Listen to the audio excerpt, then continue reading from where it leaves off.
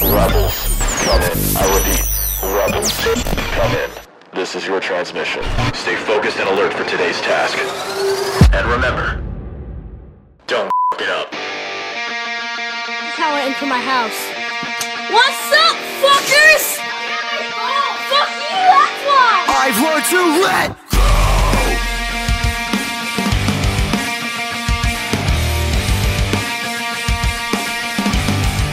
This is how my hair is going to be for the rest of this episode, and I don't even care how stupid it looks. I don't even know how I look. Hello!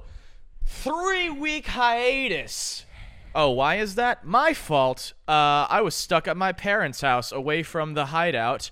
Your boy got some wrist issues. I got a broken scaphoid, and it's been broken for 4 months, and I had to stay there because the doctor's appointment was scheduled just so inconveniently, just close enough to where it's no point to drive here and back down, but just far enough to where, I had to stay there. So I've been away from our place here in Tampa for 3 weeks now for several other than the wrist. It was also because of a passport appointment. I have Spanish nationality, and I went to Alabama. So no podcast episode, and I'm sorry. But I'm back now with this. Shut up. I can't stand the way my hair would be with it on. So I'm just going to do, how do I look? Pasta Boy's back. Dude, it's been 3 weeks and I already forgot the fact that we had to start the fucking monologue. We have a monologue? We have a monologue. I know, right? Dude, it's crazy. How 3 weeks, just for a moment, you kind of just forget some of the things. So I got to open up the monologue right quick. All right, ready?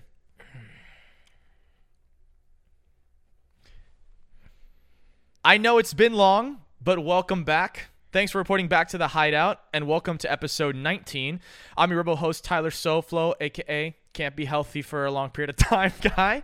And over here is your Rebel co-host, Tony SoFlo. Forget my fucking name. A.k.a. You've been away for 3 weeks. Cone AKA, Stealer. Let's get this podcast going. This is the place to come to for a new way to follow the movement. Here we'll be talking about everything and anything in the parkour and freerunning world, from content reactions to updates, interviews, reviews, advice, and more. But we do it our way, so keep tuning in to see what the fuck that means. Today's task will be about post-World Chase Tag thoughts. That's right, we were on World Chase Tag, weren't we? Why is there a dirty license plate behind the Bob Rosses? Julian found it. Oh, here's another thing. This is the nighttime edition of the podcast. Why? Because why? Julian's schedule is why?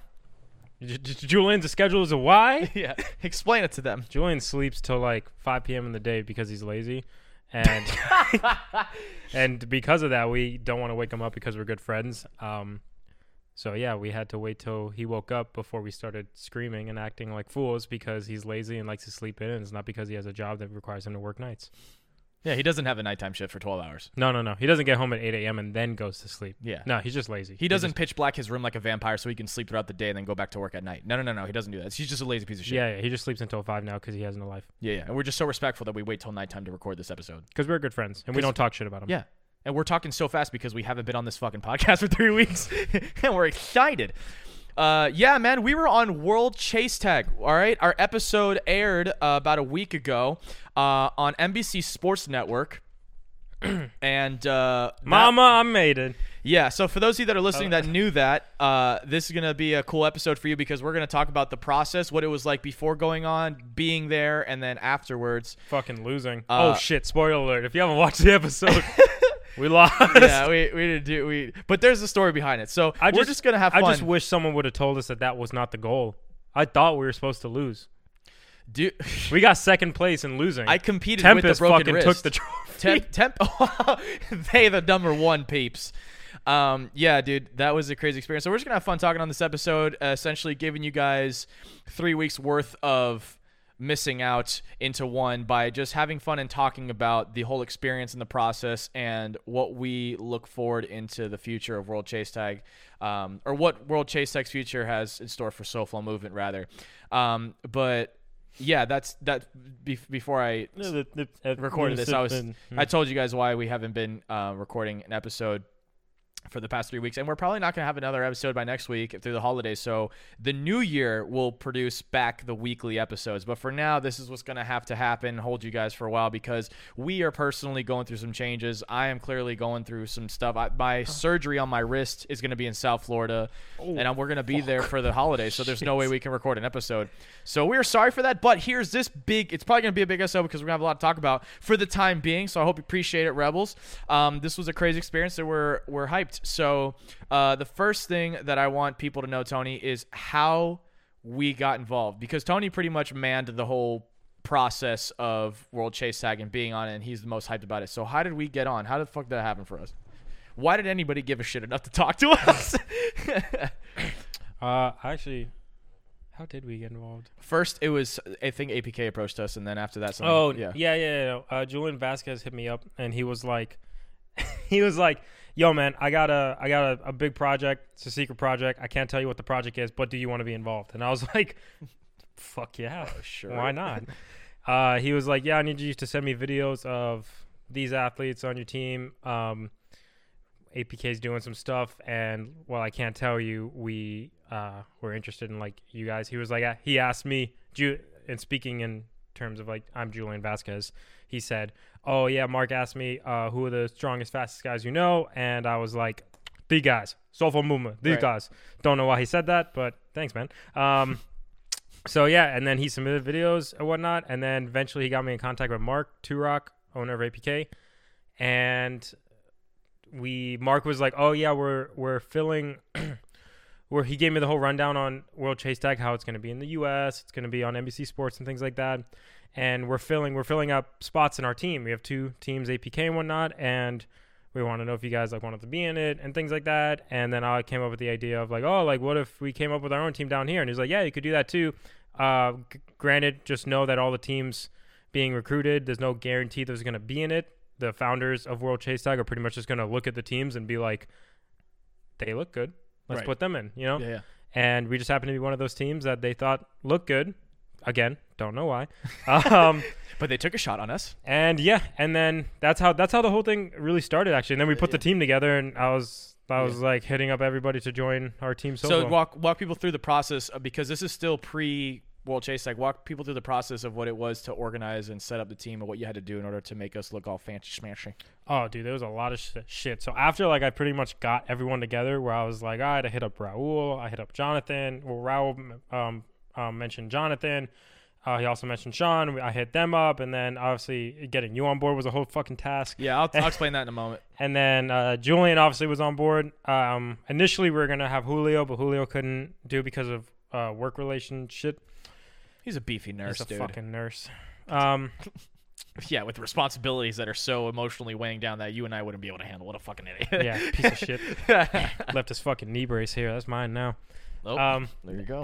But yeah, after putting all that shit together, there was so much shit to do. I had to come up with the logo, tell them what our official team name was.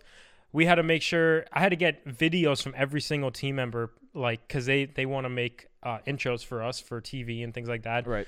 So I had to get videos of every single team member that the team member liked, that showed off personality, skill, all these different shit. I had to like have all the team members fill out these like long ass questionnaires that were. That's right. I don't even think they fucking used. They might have. I don't know, because no, I think they did, because I remember when we were competing, the announcer was like, they were training with duct tape on the mouths to increase the lung capacity. But I don't think we put that in there. I think I did. Oh well, I know they saw it, but we had to fill out each team member had to fill out a bunch of questionnaires. Dude, it was like 30 fucking questions, and we had to fill out those questionnaires. We had to fill out. We each had to get coronavirus tests. So I had to make twice. I had to make sure all the team. Granted, this is in my position where I'm sitting too. Like when I was like putting all this together, I was like, I don't know. Like I can be on top of like you and Julian, but with Raul, Jonathan, and Sean, because like I wasn't physically there with them, in my head I was like, are they gonna fucking do this? Or are we just like not gonna? So you found it hard, because I feel like this was like, I think your first real go around at like 100% being the delegator. Do you know what I mean? Did you find it hard delegating through a phone? Nah, not really. In the beginning, and it wasn't hard to delegate. It was just that my mind likes to pretend that if I'm not the one doing it for people, it's not going to get done, which is not the case. Yeah. So does that make sense? You look confused. Yeah, I do a little bit. Say it again. So like my mind tells me, like, pretty much if I'm like, all right, Tyler, I need you to edit, I need you to color correct the video. My mind, if I didn't know you as well as I know you now, would tell me to constantly be worried because you're either A, not going to do it, Okay. do it a shitty job, or Yeah. not give it as much effort, you know? Because you're not there, like, right over the shoulder. Right, which doesn't mean it's going to happen. That's just where my mind thinks. So Obviously, yeah. they got it all done. So They you- did right. the coronavirus test, and we all tested positive, except for... Oh, hey, real quick, let me just step in. So Tony said, like, he's still walking you guys through the process of having to have everything done before road tripping to Georgia, right? Let me just put that there. He's still not done talking about everything that had to get done. But in intermission, let me put in my point. First of all, I have problems with first-time things that are high pressure like this. So there was a competition for WFPF in 2016. I believe it was April. It was the first Pro-Am competition in Las Vegas. That was fucking challenging for me mentally because there's so much uncertainty. And I don't want to, like, just state what's going on. Just know that, like, I process things differently sometimes, and it causes some issues or some challenges that I have to overcome. Whereas some other people, it's not. It's exciting, and they handle it very well. I don't. It's just the way I am, and it does aggravate me. So for this instance, for the Las Vegas WPF that I'm referencing, I was so caught up in the uncertainty of everything. It was just so much environment, so many things going on with so many people, and there's so many different variables that just caused me to be a mess. And so it happened again for World Chase Tag, but I had a more understanding of it. When it happened in Vegas 2016, I had no idea what was going on with me. I just thought I just didn't know how to have a good time, right? Or how to be calm. This time I actually know what was going on with me, but it was still like, even though I can observe it and be like, this is what's going on, it was still hard. So for Tony to ask me to be on World Chase Tag, it was like, fuck, because World Chase Tag already on its own made me uncomfortable. I'm gonna be real with you guys right now, and just to prove to you that even though you might be scared of something, shut the fuck up and do it anyway, because you can overcome it. I was terrified of World Chase Tag. The idea of panickingly doing parkour around obstacles that I didn't know of with somebody on my ass scared the shit out of me.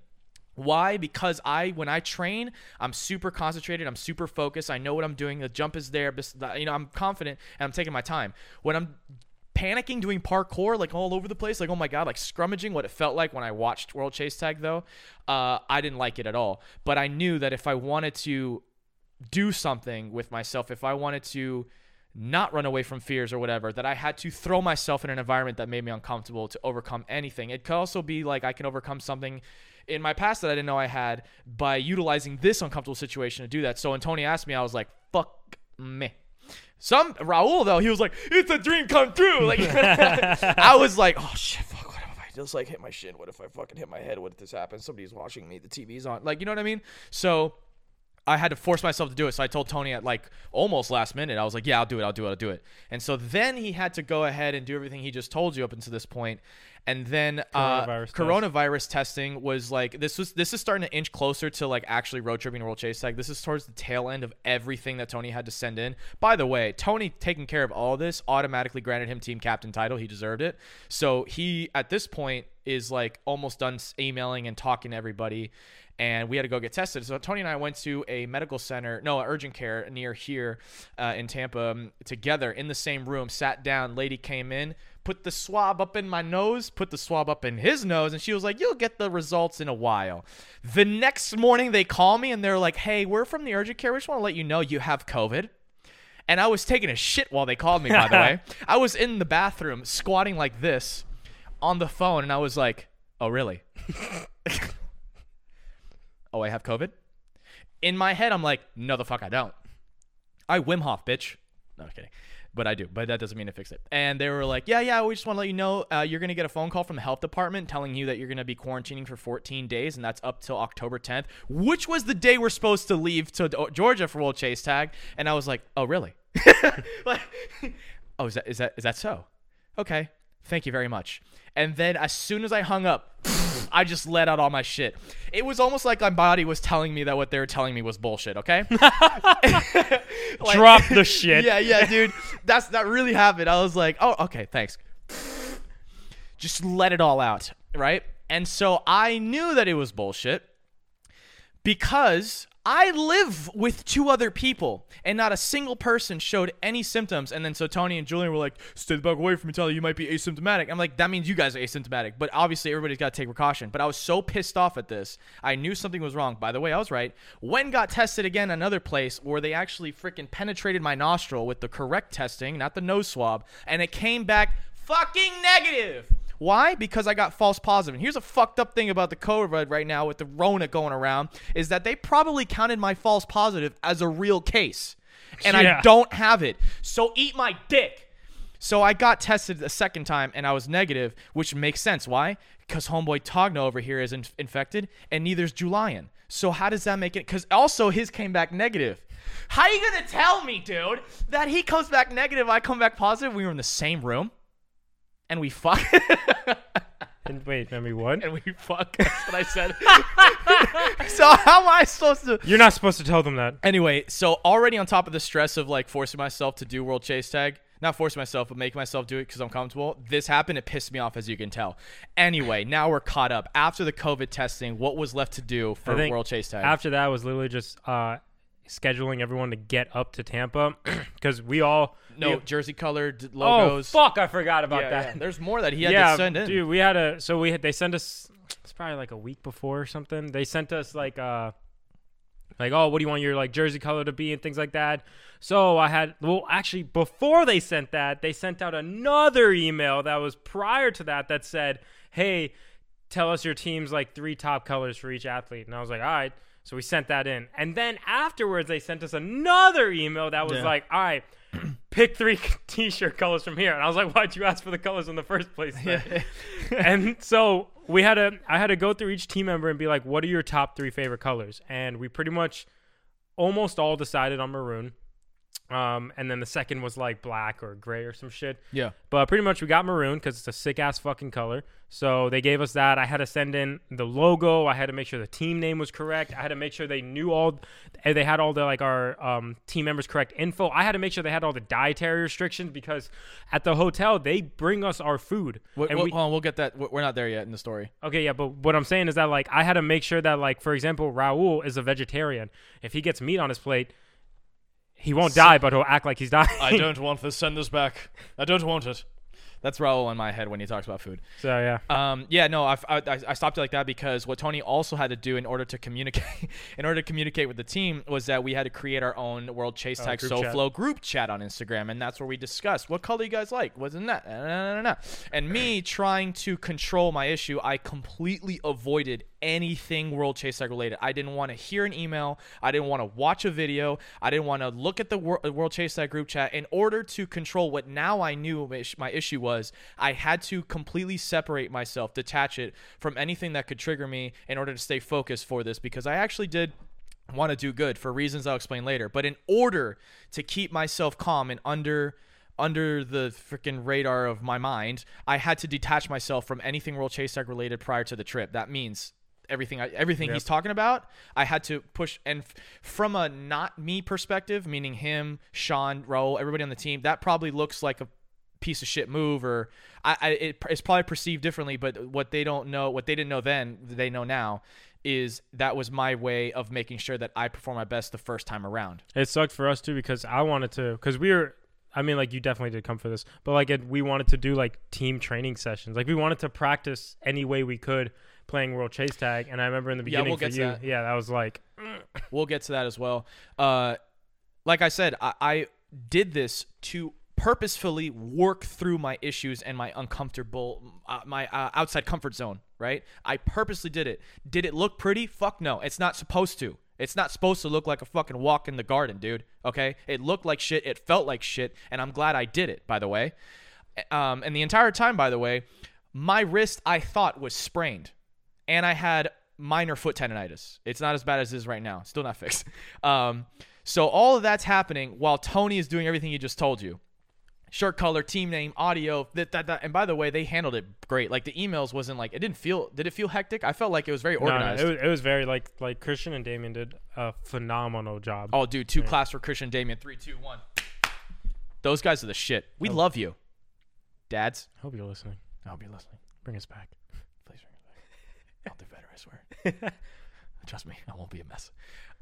Yeah, dude. So that happened, and then that is everything that has nothing to do with the physicality, right? That was all the behind the scenes process. Now, let's go ahead and talk about what we physically I also and had to mentally. rent a car. I forgot about that. We'll get to that, yeah. But I'm trying to go like chronologically, like. Yeah. So let's talk about like what we did physically and mentally to prepare for World Chase Tag, having only had a month prior with no experience in this shit. Not even a month. Like 3 weeks? No, I think it was a month. No, it was like 2.5 weeks. Really? I'm telling you, dude. We literally See how my mind just like. we only had like we had at most 2.5 weeks to practice. Not just practice, but also put together how we're gonna practice and figure out how to practice. This motherfucker was doing football high school study rooms frame by frame. Okay, so this guy likes to do that. This guy likes to like he was breaking people down. If you want to talk about somebody that was dedicated about how to do good and something that they've never done before, this is the guy. He was what was his name? What's the guy's name? Seth Rugy. Seth Rugy likes to do Seth this, Tyler. Tavon likes to do this. This guy, this and that. Like he was breaking down people's movements as best as he could. And so was Sean and Raul and all them. And by the way, Sean was in Fort Myers, Raul was in South Florida, and Jonathan was in Miami. Well, no, sorry, Raul and Jonathan were in Miami. And then the three of us, Julian, Tony, and myself, were up here. And this is how we were communicating and telling people to train and blah, blah, blah. And so to prepare for it, they watched a lot of World Chase Tag. Now imagine me, on the other hand, I am watching zero World Chase Tag because otherwise it's just going to, or I thought it was at least. And so Tony would just relay to me all the information that he would watch. And then we tried to go to a gym and train on it. Talk about that without being negative about. We went to Shinobi School, which has the perfect setup for us to run through obstacles because you can't see anything because the obstacles are the same color as the floor. Black. But yeah, we went to Shinobi School and it was okay. It wasn't the perfect setup. It was like the best we can get for it. Wait, before we did Shinobi School, we tried to go. You guys wanted to go.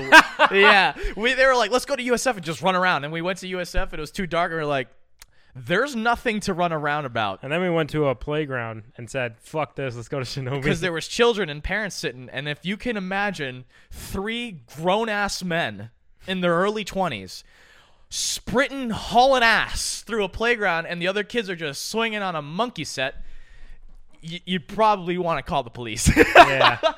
So we were like, fuck this, and I suggested Shinobi School. I said it's perfect. So we went to Shinobi School, and at the time we thought it was like, oh, this is really, really good. But after being on the quad, that was like we could have practiced way better and way differently. Yeah, but that's the thing. That's all we had. We were preparing mentally, knowing, like, our first mindset was, we don't know what we're doing and we don't know what's going to happen, but we're going to give it everything we got. Yep. So we watched where they watched videos, and we went to Shinobi School, and they had some obstacles that could, resemble pieces of the quad, even though we've never been on the quad before. And we just basically came up with our own drills. We try to come up with things that were like, okay, if this is a scenario, how do we approach it? So we just kind of like concentrated one situation that could happen in a chase. And it was all off a hunch too, because we didn't know how the fuck it was going to go. We were like, maybe this will happen, so let's practice this. Exactly. Once again, knowing we're not know what we're doing, but giving it our best. So for example, what was one example? Okay, one example was we had, it was 2 of us,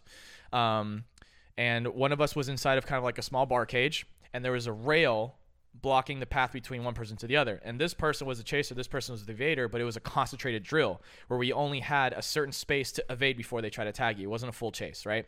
So they would hop over the bar, and as soon as this person, the chaser, hops over the bar, this evader had a certain amount of space that we gave ourselves to try to dodge. So it was basically like a reaction dodging drill as well as a speed tag drill for the chaser. So it actually was pretty dope. It's just that the environment we were in was nothing like the quad. We were just trying our fucking best.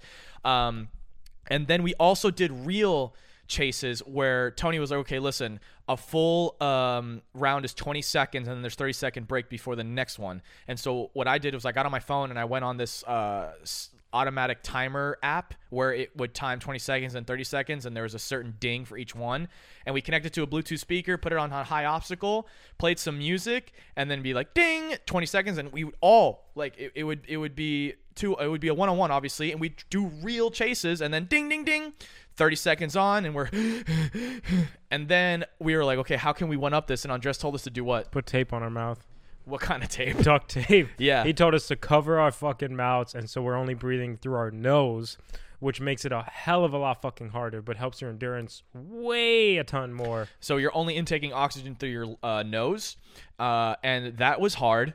Okay, my lungs were like, oh, we're burning. You're not gonna breathe after this. I'm on fire, and you could see your mouth is closed, so your facial expressions are limited. But you could totally tell if like Julian or Tony were just like, you know what I mean? Like their eyes were telling everything, and we were sweating our balls off. And on top of that, I was running 2 miles in the morning and then after practice, so we were legit like dedicating our time and efforts and mentality like legit sport athletes, as it should be in a way. So I would wake up, I would do 2 mile run, and then we'd wait for Julian to get back from his old job, and then we'd go to Shinobi School, do drills, do chases, and then do drills again, or we kind of mix and match it, and then I'd get home, and then I'd do another 2 miles, which is actually probably why my tendonitis is so fucked. 100%. And so, I was doing 4 mile runs and chases. I was trying to get my cardio up. I was also doing insanity. Like, this is how much I actually wanted to do good, but I had to do it where I was detaching myself from the information of World Chase Tag. So it was a very weird process for me. But for the guys, it was like, I think it must have felt more fun, exciting to you, like a preparation. Especially Julian. It felt more exciting, and like it felt like a goal. I felt like one of those guys in like the boxing movies where you're kind of just training for some shit. Yeah, while you were going through this, what were you wanting to get out of it once you got to World Chase Tag? While you were training and I wanted to leave a like really good mark. That's one thing I wanted people to like see our team and the athletes in the team and be like, oh, these guys are good, or like oh, like I'm gonna remember that team, Right. I wanted that in some way because I just had this weird hunch that I know World Chase Tag is gonna be huge. I know it's gonna be big.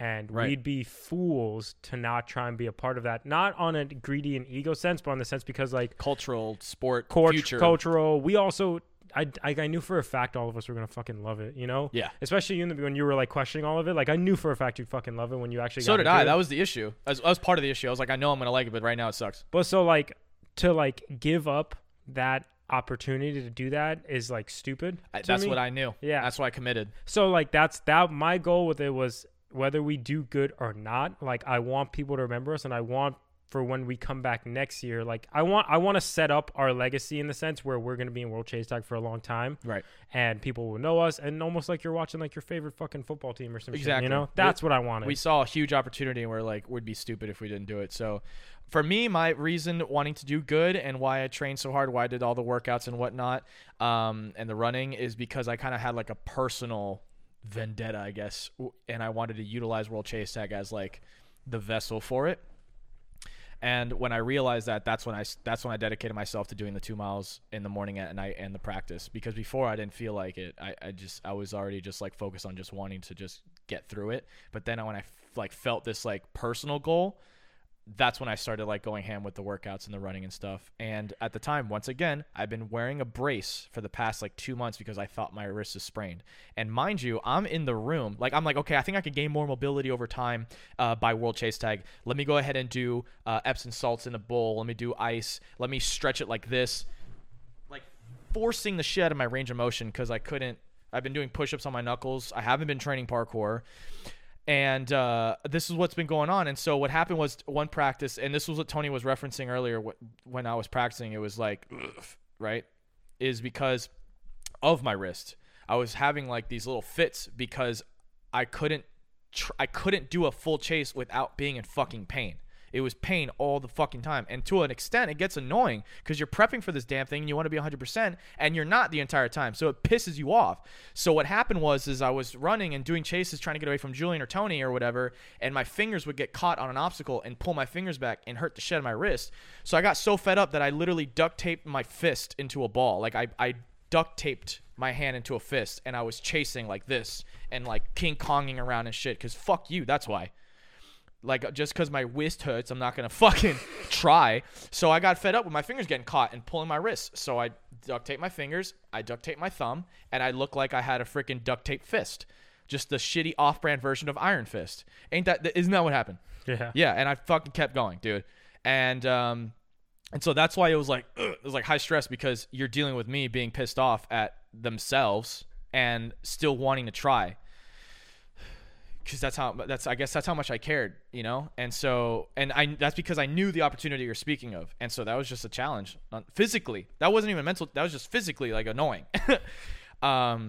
And then it came time to leave, which was when Sean, Raul drove up here to our Tampa place to rent a car and go up to Georgia. And that was like having them making sure that, hey, have you been training? Have you been practicing? Have you been doing this and that? And for the most part they did, but they were, I think, more just on the hype. Just like, because there's two different ways you can look at it. The way that we were, which is way serious. We have like a goal. We have something to prove to ourselves. Maybe we have some like physical, you know, something that's holding us back or mentally holding us back. And then there's the other one, which is just like, I'm just here for the experience. You know what I mean? There's I'm just here to try it because life is great. You know, because you can really do that with anything in life. You can just be like, fucking this, or you can be like, you know what? Life's a journey and I'm just here for the experience, man. This is just fun. I'm just glad to be here. And there's a time and place for that. This wasn't that. For some people it was, and that's what made them do better, right? The free caring thought process of like having fun. That's what actually, when you don't give a fuck, that's actually when you do better. I think our issue was we gave too much of a fuck and we pressurized ourselves too much. Probably. And that's why Raul did good, because he was there for the experience. It's a dream come true. It's fun. Honestly, if it wasn't for this coconut water and these kale chips, I probably wouldn't have done so great.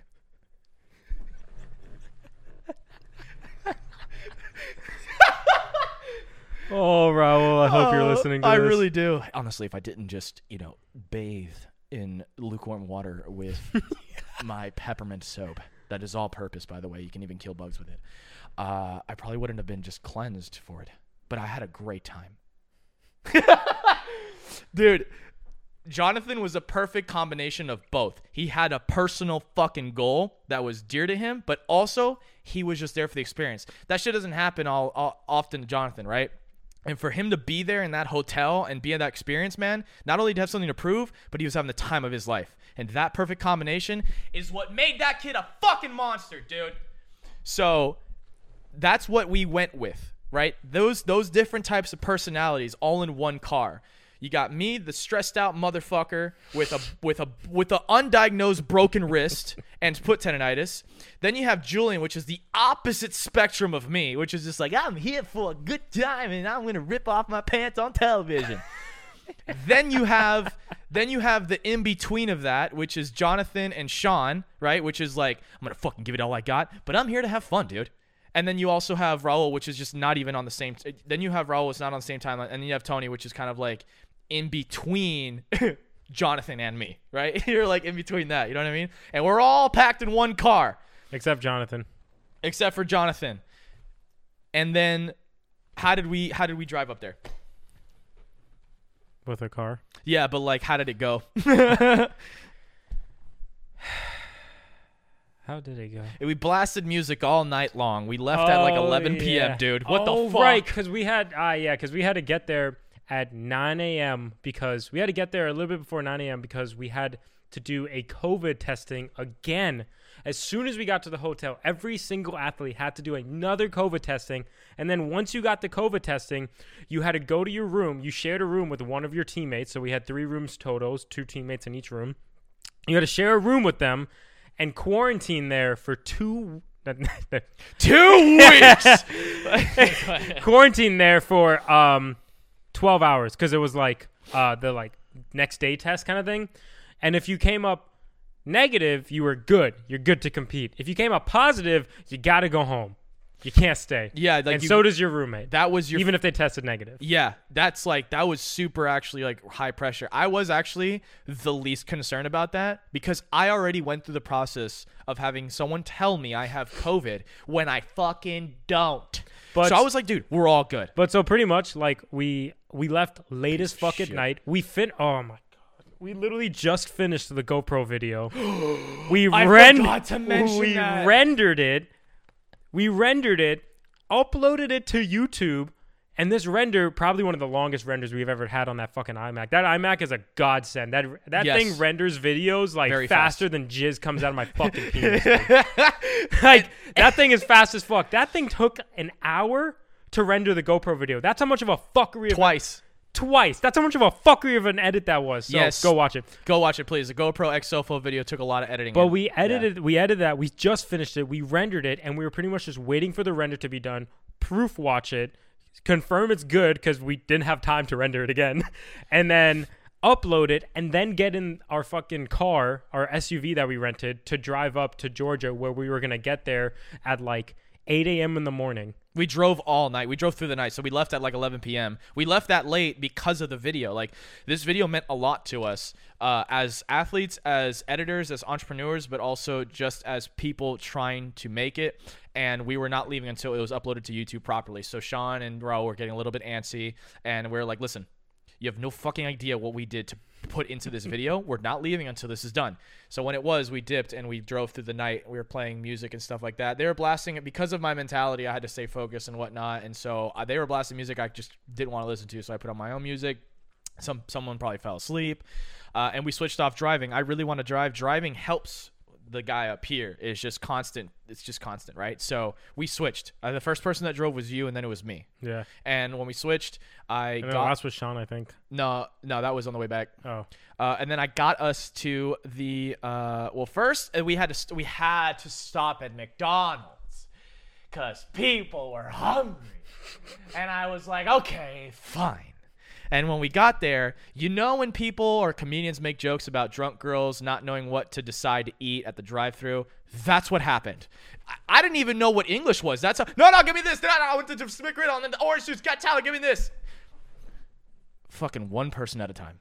I didn't know what any of you guys were saying. I was literally like, honestly, part of the time when we were doing that was to fuck with you. oh God, you were stressing me out more than I already was, and so I just couldn't know. I was just like, and so I had to talk to the person in the drive-thru and just like excuse them for the stupidity, and then they obviously got the food, and then I got them to the hotel, and we immediately took a COVID test when we got there. Well, we got there, and first of all, when we showed up, we were like, whoa. Oh, yeah. Not knowing what was behind it. Yeah. We were like, whoa. Like, even I was like, yo, like, brighten up a little bit because you're being treated like royalty right now. Like, straight up. I was like, I am just this fucker that started parkour years ago, and now I'm at this hotel for free to compete on television. Also, imagine when you fucking pull up, there's a doorman that greets you. Doorman and asks everything. you to get your stuff to bring it in. I was like, I got two hands, my guy. I can fucking do it. What is this, Sweet Life of Zach and Cody? Would you like or Yeah, that Mr. Mosby was out there. Mr. Mosby waited for me to pull up, and I did. And we unpacked on like the freaking what's the bell tower? Not the bell tower. What the fuck is it called? The trolley. Luggage trolley thing. Yeah, that. We put that. We went up to the room. That felt fancy as fuck. We threw everything into the room, and then we immediately had to get COVID tested again. It was a requirement to be safe. We got there early. Yeah. And the COVID test was scheduled for like 9 or 9:30. We got there at like 8:30 or so. And we were like, everyone, I think a few people were like, oh, no, we got to wait one on. And I was just like, fuck it. Let's just go down. Like, just get a COVID test. And we went down there and we got the COVID test. Yeah. And then as soon as you do, by the way, tested negative again, because I don't have Rona. God, that was so annoying. And that one they had to stick up the nose, and some of us never experienced that, and I did, thankfully, to the one I had to redo here in Tampa, and it really does just itch your eyeball. I mean, it's just like and like Raul was like, you could tell he was using excitement to get over the fact that he was nervous that they were gonna penetrate his shit. And he was like, you ready? You ready to do it? And I was like, it's already happened to me, dude. I forgot I have footage of we have footage. Everyone getting tested, and then we gave up on recording. It was I originally had like an idea of like making an edit out of it, and then I realized I'm just causing myself more fucking like stress, and I'm like, so next time for sure, and I'll explain why the switch later. But basically, we had to quarantine in our room for how long? 12 hours? Yeah, like 12 or 14 hours or something. And obviously, in order to eat, the restaurant of the hotel would leave the food in a brown bag in the at the door, and they would just like fucking just. Oh yeah, they knocked on you. They wouldn't bring us our fucking food. Well, you guys got food every time because we didn't. Yeah, we didn't have it. They just said fuck us. No, you had to. No, I had to call, and they had to come give it to me. No one fucking told us. I called and I said, know, but oh, dude, do you remember? "Oh, Tony and I got mad at each other because Dude, the I got fucking so phones." pissed at this guy. I got so annoyed because understand we were different perceptions. not only that, but we woke up, and I don't know if you ever woken up after sleeping good in a hotel. You don't feel like talking, so we got there early. Jonathan and I had a room, and then Julian and Tony had a room, and then Sean and Ro had a room. Right? That's how we were dispersed, and it was in the same hallway exactly. Jonathan got in there, and obviously me being the person that utilizes food to just feel better, I was like, "How do I get food?" Picked up the phone. There's buttons on it with pictures signifying what button does what, and one of them was for the fucking office downstairs, right? So I called and I said, "Hello, how do we order food?" And they're like, "There's supposed to be slips of paper in your room that allows you to check off what meal you'd like." And I go, "Well, I don't have them. Can I get some, dude?" And the lady was like, "Yeah, sure." She came up, knocked on the door, said, "Well, hello there." No, I didn't. I was just like, "Give me my fucking paper." She gave me the slips where you can check off the meal. Jonathan, I checked off the meal. We left it on the door handle. They came back, they took it, and then they had the food, right? Now, Tony was curious as to how the fuck I did that. And I said, "Well, I called." And he was like, "Who?" And I was like, "There's a button that tells you what office it is." He goes, "No, there's not." I go, "There is a fucking picture on the phone." He goes, "No, the fuck there's not." And I was like, "Yes, there is." And he sent me a picture of his phone, and it didn't have pictures on it. And I was like, "How is this possible? This phone doesn't have what I have. Like, we're not that far apart." I was like, "Dude, just tell me where the button is on the phone." And he was like, "Just click the button under the picture." And I was like, "There's no fucking picture." And he sent me the I was like, "Really?" And he sent me the picture of his phone that didn't have anything, and I was like, "Well, that was unexpected." I did not expect that. And I was like, "Tell me what fucking and I was like, okay, I see the dilemma here now. It's the one all the way to the right." And I just never responded. And then now he was like, "Fuck this guy." I mean, we just woke up too. Like, I didn't feel like talking to anybody. And I'm already stressed out too, by the way. I'm already stressed out. Now I'm in the hotel. I'm ready to do World Chase Tag. There's athletes walking around. Joey Adrian's over there. Fucking Eric Mukchapecho, whatever the fuck is over there. And I'm already like, oh shit. Like, I'm sweating in my own bed, and it's 3 days before the comp. What the fuck? So obviously I got annoyed at that, and he got annoyed at that. But that's just miscommunication. I was also hungry as fuck. And we were hangry. So then I was hangry. You just woke up. Yeah. And so then we obviously got it, and then he got food and whatever. And that's how we got food for the first 12 hours. And then after the second COVID testing, what we had was just kind of like chilling, going around the hotel. And then, by the way, this is the part I didn't mention. When we looked out our window, the fucking Atlanta Braves baseball stadium was right there, smack in front of us. We were in a hotel that was basically in a little town surrounded by baseball. And I was like, what the fuck? These people really threw us into some, like, royalty shit. Like, there was a turf for people to watch away games, and then to the right was the actual stadium. You can see the whole thing. And then further down, there was, like, a strip mall with restaurants and stuff. Dude, they gave us fucking bathrobes. Yeah, I regret not using those. Yeah, dude, okay, wait, actually, first of all, so the door where the bathrobes are, it's like a little closet that when you walk in, when you open up the door to the left, there's another door that's where you can put, like, your coat hangers and things like that. Yeah. Julian and I didn't know how to open the door. We thought you weren't supposed to go in there. Like, we literally grabbed it, and I tried moving the handle, like, up and down to, like, how you open a door, and it wouldn't move. So I was like, not supposed to be in there. Right. Not going to try. And Julian and I are in there, and then Sean and, like, Raul come in, and they got these fucking robes on. And I'm like, "Yo, where the fuck you got the robes?" And they were like, "It's in there." And I was like, "That door doesn't open." And It's there for decoration. And he literally grabbed it, and instead of moving the door handle, he just pulled and it opened because the door handle doesn't fucking lock. It's just there for decoration. Yeah, and lo and behold, there's fucking bathrobes in there. And an ironing board and an iron and everything. Dude, we were in a nice place. Yeah. Jonathan and I were looking around like, damn, the bathroom was dope as shit. Like, it was awesome. And, you know, what's difficult was that the rest of Team SoFlo were enjoying it, whereas I was not with them. Like, once again, in order to keep myself calm for the first time, right? My issue is with uncertainty.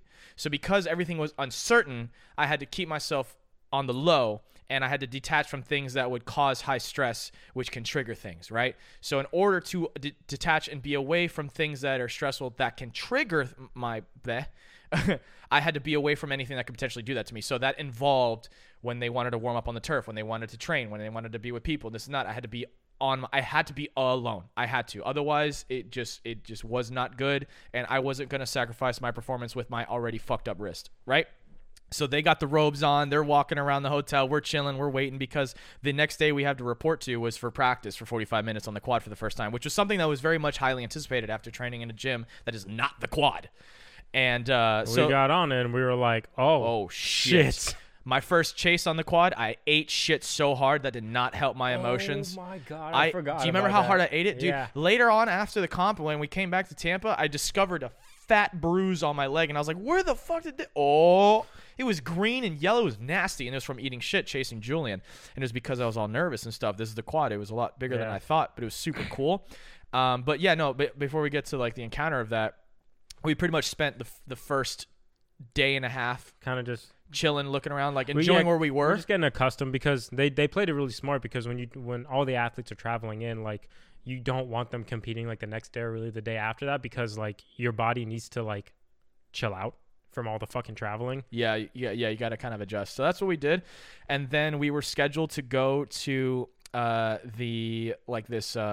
It was the second day we were there, I think. what was it called though? What was that building called? I know it's The called Roxy. Yeah, I know, but what is that type of? It's like a theater. It's a theater, yeah. It's a theater. Yeah, that's what it was. English.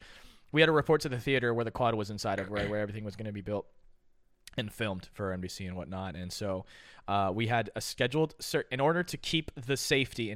They did it very, very good. Like they were really responsible, and it was awesome. And though in order to keep that, they had to schedule certain time blocks for certain teams to use the quad for practice. Right. So ours was at a certain day and time, and we had 45 minutes only. This is the only 45 minutes we had to practice. Keep in mind, 45 minutes sounds like a lot. It's not. It's really not. When you're by yourself, it is. When you're with your team, it's not. Especially when you've never experienced a quad before in your life. And we're going against people that have been on it before. What the dick? But fuck it, right? And so we go in there, and it's just like this is real. Like, we're going to be on World Chase Tag.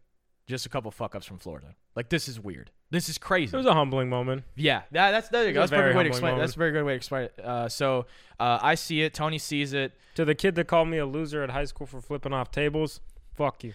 I think you need to, like, encounter this guy. I think you need to, like, Dude, I don't even know who he is. you need to bury the hatchet. So we watched it in the quad, and we're watching the lights and all these things, and we talked to Christian and Damien.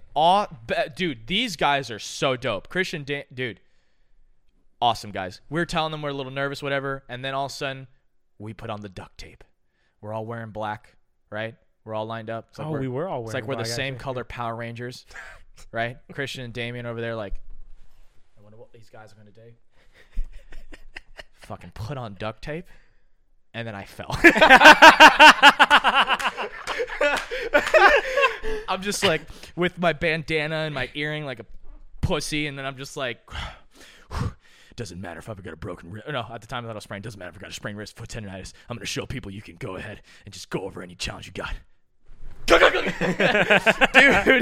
I eat it so hard, and then I just sit down. I'm like, you know what? Fuck this, bro. I like to point out real quick also. Actually, are you done talking about that thing? Yeah, go ahead. Okay. So like I like to point out like the practice on the quad, like while it's great and everything, theoretically in my head was almost useless for us because the real like practice and like the real experience in it is when you're actually playing a match against another team.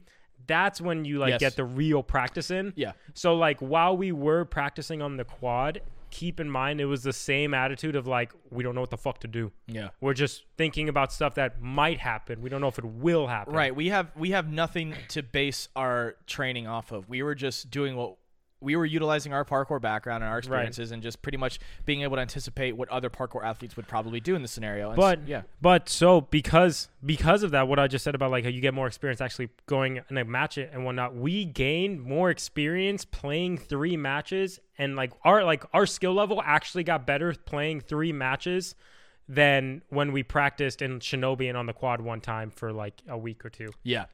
And because I fell, I'm in more pain. I'm more stressed out. You know what I mean? And that's actually what it is like your thoughts, if they're too strong, if your energy's too strong, you can actually create inconveniences for yourself. You can actually create that for yourself. And that fall I did to myself because of my energy, because of my attitude, because of my thoughts. It happened to me. But you know what? I'm glad it happened to me because I was talking to Christian Damien. He was like, better it happens now than on TV, dude. And I'm glad I had like the worst case fall in practice, so I wasn't really nervous about anything else when it was actually time to go.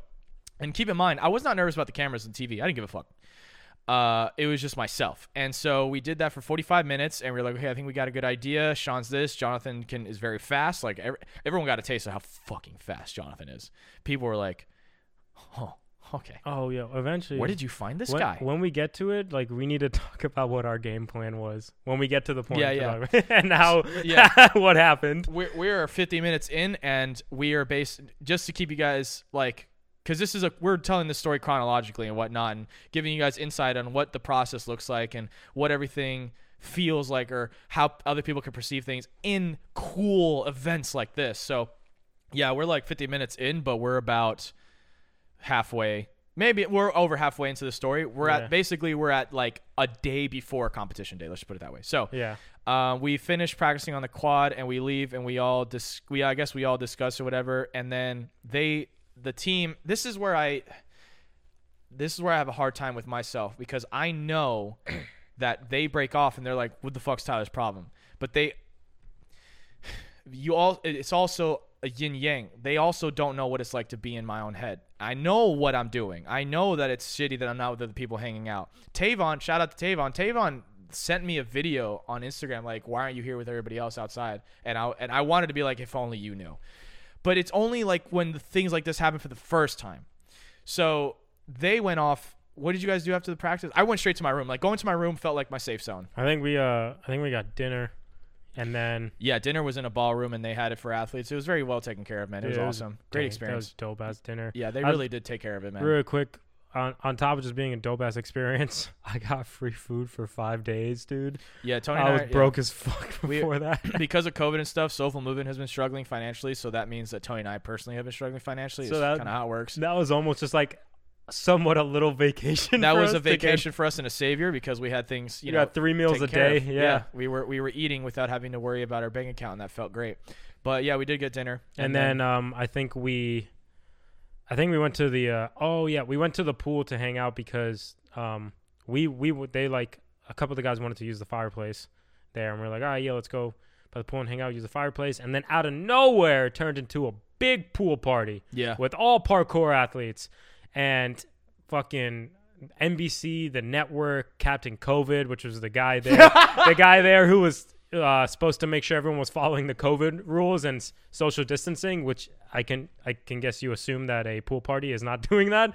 Everyone was losing their shit, and then pretty much someone came and like, I forgot about disbanded the pool party and whatnot. But that happened. I forgot about that. All because Team Soulful wanted to use the fireplace. No, not really. Everyone just wanted to go to the pool. Yeah, it just kind of happened, and it was like, this is a horrible idea. That's when he I think video messaged you. Was during that? No, it was later. It was after it was after we competed.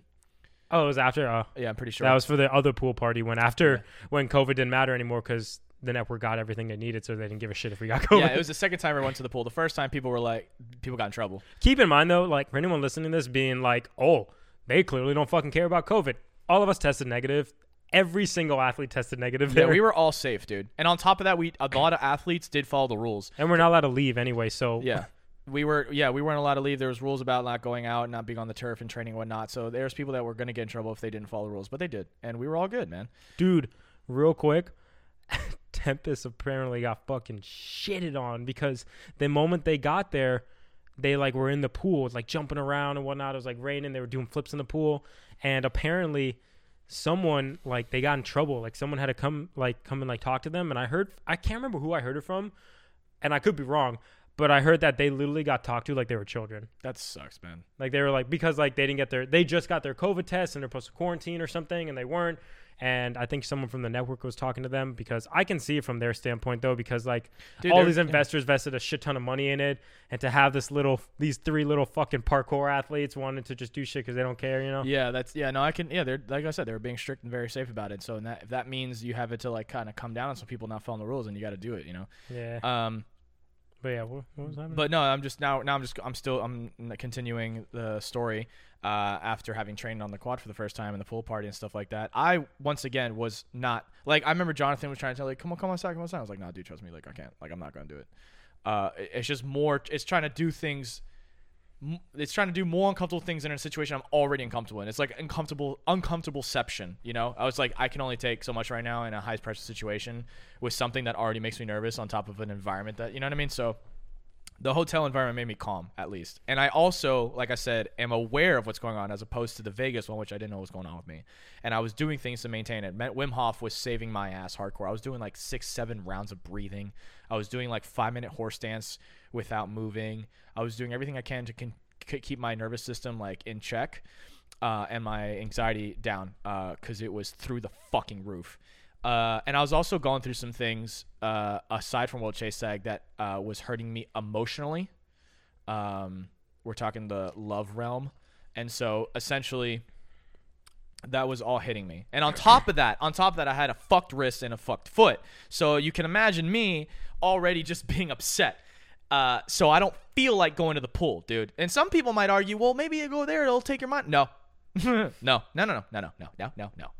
And so I don't know how you guys thought about that. Like me not wanting to be. Dude, I've been around you for so long. I was just like, I know what he's fucking doing. Yeah, you do, but they didn't. So what were they saying? It was more. You already said it. It was more so like, what's his problem? Why is he not out here? Why not? You know, everyone thinks they can fix something when they don't know enough about it. You literally said it already. Yeah. So that's that. And then good heart though. Good. Everything they said was coming out from a good place. They were just looking after me, man. Yeah. That's what it's about. Team SoFlo, man. But there's no way I'm just going to sit down and be like, here's what it is. So the goal from now on has been to prepare for competition day. From that point on, that day, competition day. You also had the interviews? Right. But that was prior to competition. So leading up to the actual competition day, right? Like if there's like a drum effect right now, like doom, doom, doom, doom, doom, right? This story you're revving up. Competition day will be the climax of the story. We're almost there. We're a day away. So what we had to do was do interviews for the TV. So what they did was they had us once again have a time block where we had to show up to a certain part of the theater room and then sit there and do all the car wash, which is apparently a term I didn't know about, which is you do your headshots, your video shots, you do an intro for the team. Dude, when I looked at that schedule and I saw car wash, I was like, what is this? I was like, dude, are they gonna put us in a car and do our interviews because of COVID or something? I didn't know. I honestly did not, and I know a lot of athletes didn't know either. No, dude, no. Apparently, it's a film term for like getting all your headshots. You know what I thought shots. It was at one point? I thought they were gonna because you know how TV channels tend to they sometimes do like these like different like charity events with like the athletes in it to like it's like killing two birds with one stone, getting the interviews out, but also doing something else that makes the network look good. For a second thought they were gonna have us wash cars at like a charity event and do our interviews there. Oh my god! And I was like, sure, I guess you'd have a bunch of shirtless parkour athletes. I guess that makes sense for them. As long as I can have my burger at 7 p.m. in the hotel room. No, I was eating other people's burgers. I'd walked into Tony and Julian's room. You guys are gonna eat that? Be like, no, I'm gonna have it. But nah, dude, it was about getting headshots and stuff. So we showed up to the theater, but in a different room. To the theater, Roxy, but in a different room, and we did headshots, we did video headshots, we did intros per teammate, we did an intro for the whole team, we put on our jerseys for the first time. It was all really cool. And then we did an interview where we went to a different room and we waited one by one to go into this room where there was microphone and all this stuff, and they just asked you certain questions and we answered them. And those are the things that you see in the TV. So when you saw me go, honestly, I don't know what makes Jonathan so special, right? Here's what it was. Each SoFlo member was pretty much asked more or less the same questions. Like, what do you think about this teammate? Like, how do you think he's going to stand out? What do you think about, And so what was happening was that everybody on SoFlo was saying how Jonathan has like this Hercules gene and he's the fastest and that. And I was hearing it all the fucking time. And I was like, you know what? I'm going to pull something funny to see if they're going to put it on national television. And so I sat down. They're like, so they're saying that, no, it was, I forgot what the interviewer told me, but he was like, so who do you think is going to perform the best or whatever? And I was like, you know what? I've been hearing everybody saying Jonathan's going to do the best. He has this Hercules gene. Honestly, I don't know what's so special about him as a way to just kind of give teammate banter. And they put it in there, man. They put it in there. So that's what that was. It was just our interviews. And then we went back to the hotel. It was all about doing something and then going back to the hotel. because you wanted to stay safe. Yeah, You wanted to follow these people's rules. Well, yeah, they would tell us like you're not allowed to even before the event, like even if we all tested negative, they still did not want us like mixing with each other because certain teams got their COVID tests a little bit later and whatnot, so they didn't want people mixing around with each other. So as soon as we do something, we were supposed to be right back in our rooms, not interacting with anybody. So that's what we did, and then out of nervousness, I called Foskey. I FaceTimed Foskey, Father Foskey, for help because I don't know what the fuck I was getting into. And I know I had to do it, and I wanted to do it well, and I had something to prove myself. I wanted to prove to myself that even though you might have some, ailments? Is that the word? Like, you might have some mental or physical things that are holding you back. It does not matter. You can do something. You can overcome anything that's thrown at you if you have the proper mentality and if you're willing to. And I wanted to use World Chase Tag as a way to show myself. I wanted one moment when I competed to show myself that I can, in fact, overcome bullshit. And I was, like, utilizing the fact that I was injured pretty much during a competition, and I had, like, mental injury, I guess you could say. Not mental injury, but mental, like, things holding me back. Even amongst that, it does not fucking matter. I can do this shit. And through that motivation, I called Foskey and asked him for help. I don't know if I told you that. And I FaceTimed him, and I was like, hey, man, I'm about to go on World Chase Tag. You got any advice? And we talked for like an hour, and he told me what I should try to do, and it was impossible to follow his advice. His advice says the person that's the most relaxed and least nervous is the one that wins, and I was the opposite of that, and it was so hard to like follow his advice, but he was right. And then it came time to compete, and our slot to compete was what? 5 p.m. It was like the last one, dude. And so Tony utilized that time to watch all the chases before us to study more and like learn from it and just get hyped up. I did that a little bit. I wanted to expose myself to it. And then I had to leave again. And the other guy, this is actually the point where everybody kind of split off and did their own thing. Like Sean was like warming up on the turf. Like Raul was probably sucking on coconut seeds or something. And I also forgot to mention before this, every day we also had to wake up to get our temperature checked. Oh shit, I forgot to mention that. Yeah, we had to be there by 11 a.m. Every fucking morning. Okay, so we had to be there by 11 a.m. Latest. I took that as cool. I'm gonna get there at 10:30 every fucking day. Why get there earlier when I could just sleep in? So every morning, and I guess every other teammate thought the same thing. No, I went there early as shit. Okay, well, every other teammate but him thought the same thing because every morning I would get a message or a call from Captain COVID being like, Tony, we're still missing Raul, Sean, yourself, Julian, and Jonathan. You guys need to get your temperature checked. It is 10:45. You have 15 minutes to get down here to get your temperature checked. If you don't, you can't compete. So yeah, please get down here. And I'd be like, oh god, this guy can't give me a fucking break. Yeah. Sleep. So yeah, I had that guy on my fucking ass every single morning. That didn't happen to me because I actually You got breakfast or something, right? I just automatically woke up early. Oh no, I was like, fuck this. I'm gonna sleep in that way I can get the most fucking energy. That's what I was trying to do too. And I woke up at 7. And I just walked in. I was the first person. I was like the first or second person on that list every time. I was like, yeah, I'm here to fucking temperature. Beep. All right, bye. And then I could fall asleep again. But I just woke up. I just woke up just because. And I would get the breakfast too and stuff like that. Yeah. I would get breakfast early and whatnot. But yeah, we had to do that. But anyway, then it came down to competition day, right? Dun, dun, dun, dun, dun, dun, dun. And we're all really trying to just stay calm. But like, for example, I told you we have different personalities. Raul and Julian were more like, yeah, ready to compete. This is going to be fun. And I think Jonathan, Tony, and Sean and myself were more on the nervous side, like being a little antsy. I think Sean for sure too. And because here's the thing, dude, you walk in, there's the lights, there's the whatever music, there's all the athletes on the balcony. Dude, there's you're treated like a professional athlete there. And just the lights and the production, everything. It's very easy to be like, oh my god, if you're an anxious person. There's other people who don't experience this. They're like, all right, yeah, this is lights, fashion, go. Not for us though. And so you got your team on the freaking screen over there, your team name I meant. They walk you through what it's going to be like. You're going to do this. You're going to walk here, this and that, blah, blah, blah. And you're just kind of like, whoa. Like, what the hell? Then they walk you through, like, when they're going to call the team name. You're going to run through the quad when they're recording all that stuff. And basically, before we went, we spent our time going in and out of the theater just seeing how teams were doing it so we could prepare ourselves. We had water. We had Gatorade. We were ready. We were stretching. We were warming up. We're ready to go. We're basically going to go on high-speed alert, freaking Mach 10, dude. on TV. So we're getting our minds ready. And we're like, okay, this is what our training has been up to. Mind you, I'm wearing a brace too with duct tape on it and shit. And then they get us ready to go. And this is when the cameras are rolling, right? We're all lined up, right? And if you guys watch the episode, you'll hear the announcer. What was his name again? The guy on the mic? Corey, I think. Yeah. He was like, representing South Florida, Team SoFlo. Like, it's cool to watch that, but let me tell you the feeling of it happening. Your fucking team name that you came up with when you were in high school is being announced on TV. Think about that shit for a second. Some fucking name that we came up with when we were 17 is being spoken out of a guy through a microphone on NBC. What the fuck? For real?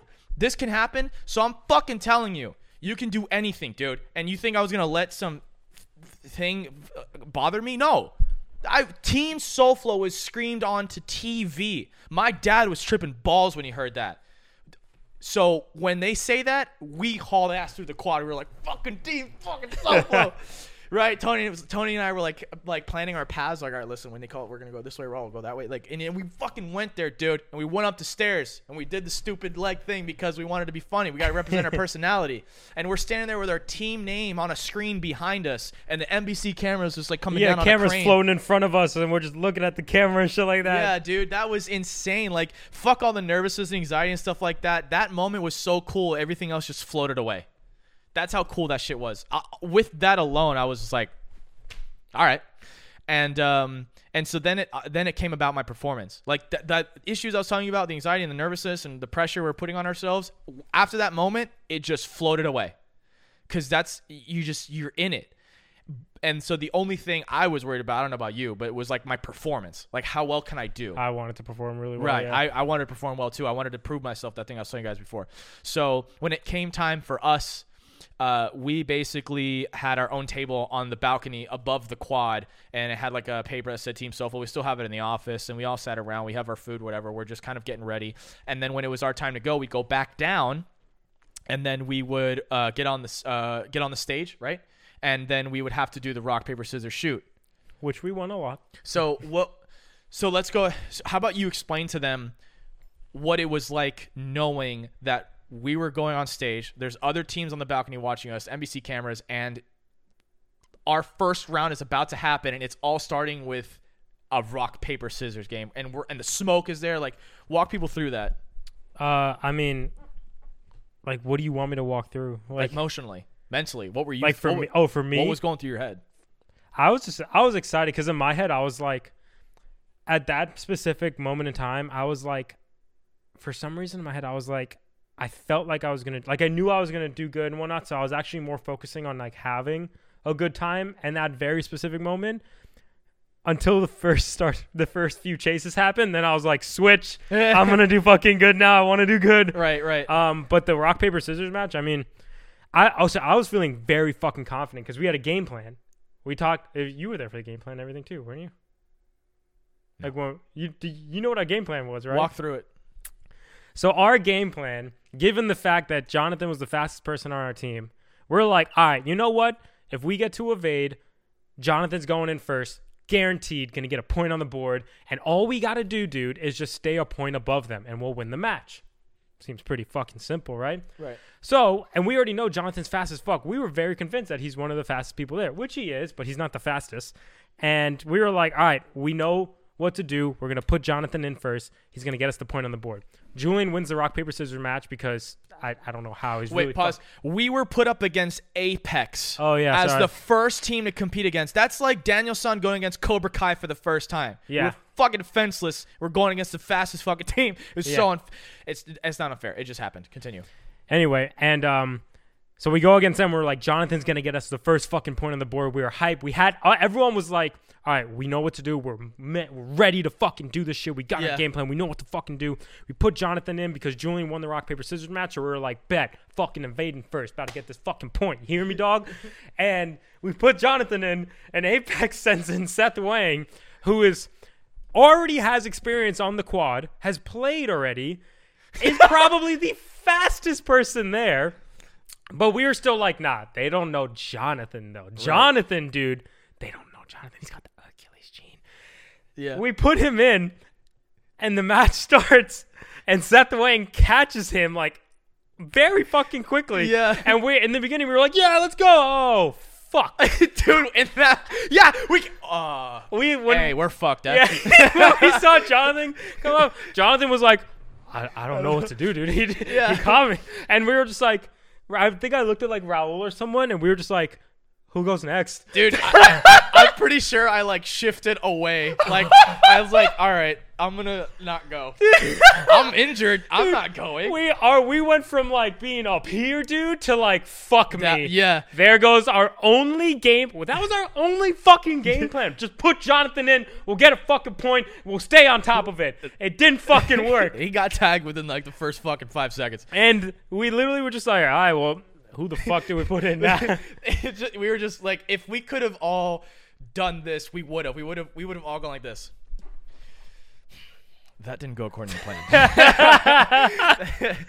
Dude, that was such a set, like, not only did it set the pace for Apex, but it also set the pace for our experience.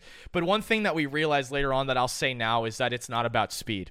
It's about the experience and how you can utilize the quad to your advantage. And Jonathan, obviously being super experienced with this, didn't know how to utilize to his advantage. If he did, he would have definitely not gotten tagged. Which he did get better later on. But that plays into the part where I said, we got more experience and got way better to the game actually playing in real matches than we did practicing, because it's not about how quickly you can move on. It's about how you can use it during high intense environments, right? Which you only literally get either if you've already played it, you can get it in practice. But if you haven't played it, the only time you can get that is just by playing a fucking match against another team.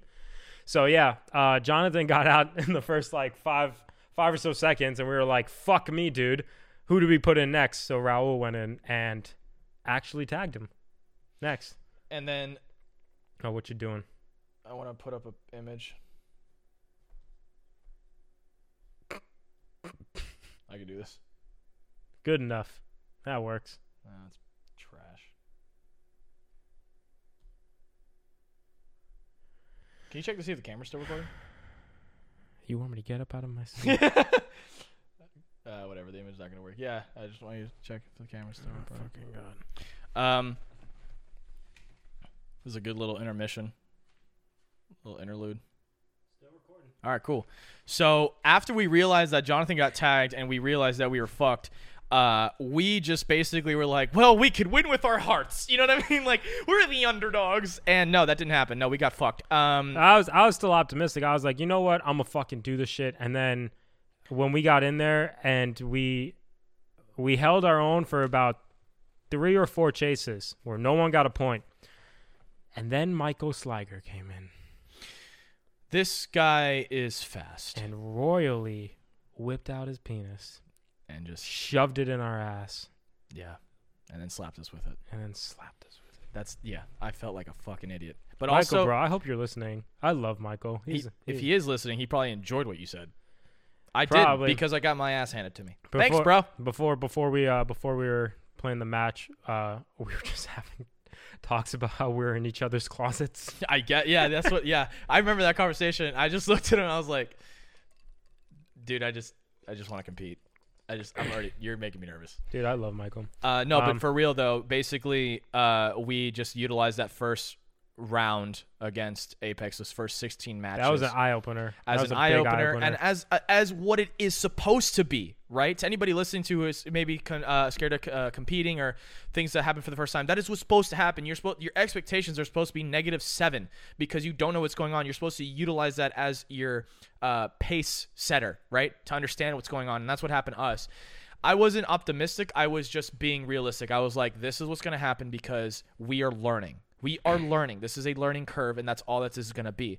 And I was still optimistic in terms of me getting my one sweet moment that I wanted for myself that I was explaining earlier, that little personal vendetta. I wanted one sweet moment for it. But in general, for the whole thing, I was like, this is just one big learning curve and experience, right? We can't just be like, we're going to fucking kill it when we don't know what we're killing, all right? Also, it's not intimidating. It's just like, it's very different because it's not parkour. It's not parkour. Like, you literally...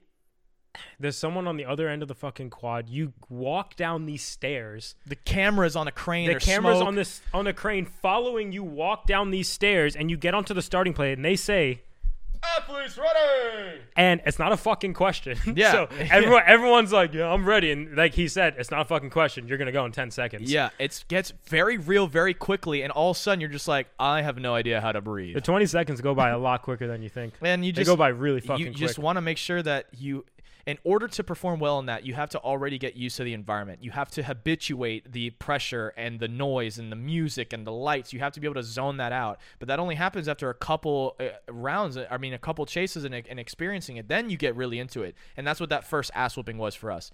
The second Spanked. round comes along, and we go against Try Hard Collective. Try Hard Collective, and that's where we started to get a little bit of footing. Raul started tagging, right? He comes back up on the stairs after the round's over. This is fun, guys. And I'm like, he's like, this is great. Just have fun, man. Loosen up. And I was like, I'm gonna deck you. Continue. No, Raul got tags against Apex too. Yeah, dude, he was. But here's the thing. That's what I was telling you before. He was having the most fun and the most carefree mindset, and that's why he did so well, because he wasn't giving himself any pressure or anything like that. He didn't have any personal vendetta goals or big long-term goals with it. He was just there for the experience, and that's what caused him to do so well. And the other people that were doing really well in the competition were doing it because they were doing it out of fun, and that's what's really important. And I knew that, but I just wasn't in that mindset. There was no way I can just. It was hard for me to just switch into that, you know. And I had to kind of be in like a super hardcore mindset in order to like forget the feeling in my wrist. But Raul did well because of that. And so we did that, and then I obviously can't remember every match. You're gonna have to watch it. Please go watch. But then it gets to we lose that one. We don't lose it as hard though. Right, and that's you could tell, and everybody else could tell. All right, they're starting to understand a little bit because they know that we're the newbies. The other team definitely tried harder than we did. You know they have Try Hard Collective because they want their initials to be THC. Yeah. Okay. One of them looks like Shaggy. That makes sense. Anyway. Yeah, anyway, we didn't lose that one as hard. We actually got points on the board, but we still fucking lost. And then the third one comes around. The moment where Daniel San and Johnny face. And I think that was against APK Gray. APK Gray. There's this guy named Mark. Fuck you. Mark Balls. He 100% understands the quad. Dude, that guy. You don't need. He's the example of you don't have to be fast. Because like Mark, like he definitely was not the fastest person there whatsoever. No. But he got so many back-to-back evasions, all because he just knew how to fucking use the quad. And he literally, like, here's okay. So here's a little like tip as like when you're the chaser. What you want to do is you want to try and control the evader. If the evader is out of your control, they're more than likely going to win because you're trying to chase them as opposed to you're trying to chase them as opposed to them just running away from you. By having them in your control, it's a lot easier to cut them off, corner them, and then actually tag them. If you don't have them in control, you get fucking Mark Bowles, you're literally just chasing him around between these different fucking high EQ obstacles that he's just covering behind, and then little do you know the 20 seconds are over. So let me give you another perspective, guys, as well, right? So now we have lost 2 rounds, right? We've lost this against... was the like, we have to do it. This was like, I'm going to make it follow. So we lost against we lost against Apex, we lost against Try Hard Collective, and let me put some perspective, right? Let me just set the tone before the third round begins, right? Against APK Gray. Let me just set the tone and show you the different types of perspectives a person can have and how it affects their entire being, right? Tony and I are up on the balcony, hardcore blasting music in our ears. Like, he's got a towel over his head. I think I did it too, and we were zoning and we're like, we gotta fucking do this. Like, our mentality was like, we gotta come back. Like, you know what I mean? Some fucking Tom Cruise shit, like Mission Impossible or whatever, just playing Hans Zimmer, you know? Just the Batman soundtrack kind of mentality. And on the flip side, you got Raul and Julian just having a blast. And that's why they did the best. And then you got Sean and Jonathan, who are in between the mentality that Raul and Julian had and the mentality that Tony and I had. The mentality of Sean and Jonathan were in between. Both of them were nervous and they had something personal to prove to themselves, but at the same time, they were loving the experience. And that's why they did the best. So Tony and I are just in the balcony, in the dark, just like, fucking Rob Bailey, our father, just like, I can feel my heartbeat, right? And we're just like, I can feel my fucking heartbeat, dude. Fucking my wrist, I can do this shit, right? And guess what that did? Nothing. That just make us feel more like shit about ourselves when that is never the case. So our perspective on putting so much pressure on ourselves is what caused us to not do as well. Whereas opposed to Raul and Julian, their expectations and pressure of nothing is what made them do so well. So especially Raul. And so we go down back to the stage, right? We're lining up. There's a smoke camera, NBC. Other teams, Tempest, other fucking places are watching us. We're going up. Team SoFlo is on the screen. Tony and I are sort of personally feeling like losers, which we know we're not. And we're going up there, and we're just like game face on, right? And we're there behind the white line. We do rock, paper, scissors, shoot again because Julian apparently knows how to play very well. He won a lot of them. And then it was time to go. Real quick, in that moment, though, too, it was the classic – it's what you should be thinking in that very moment. Like in my head, and I know for a lot of like probably some of the other guys too, is that you're up there and you just lost 2 fucking matches. You're playing your last third match. You're knowing you're not gonna make it through to the next stage, even if you win this match. You're not gonna make it through because you don't have enough evasions. Yep. But you can't just give up now. You're still fucking in it, no matter what. There's 2 options. Yeah. Either just call it quits there, or don't be a bitch and try again. So that was a great, like, honestly, like, we're fucking losers, but that was a great fucking example of, like, it was a character building moment. Dude. Yeah. Yeah. And it was honestly, who gives a fuck what anyone else thinks? Yeah. I don't give a shit. And nobody cares. And also, it was a big character building moment for me personally because I knew how far I'd come mentally to even do something like that. On top of not being at 100%, I felt empowered by just that. I felt empowered by the things holding me back, ironically enough. And that was the moment that I released everything. And mentally wise, of course. And when it came down to doing it, that decision was we're going to try again. Those last 2 matches, those 2 rounds did not happen. These next 16 matches are going to be the shit. And so we obviously played to our advantages, and we utilized Jonathan a lot. We utilized Raul. Tony had some good ones in there. And so Sean and Jonathan were the MVPs, and you'll see why. But basically, this is it, right? The drums are stopped. Doom, doom, doom, doom. Face off, and we get in there, right? And APK Gray gets 3 evasion points. 1 more, and we're done. We didn't fucking do shit, right? And then all of a sudden, your boys from the South get a fire up in their ass. And we come back from 0. APK fucking Gray already, they're dancing and shit. Bro, dude, what's up with the dancing, bro? This is a fucking war.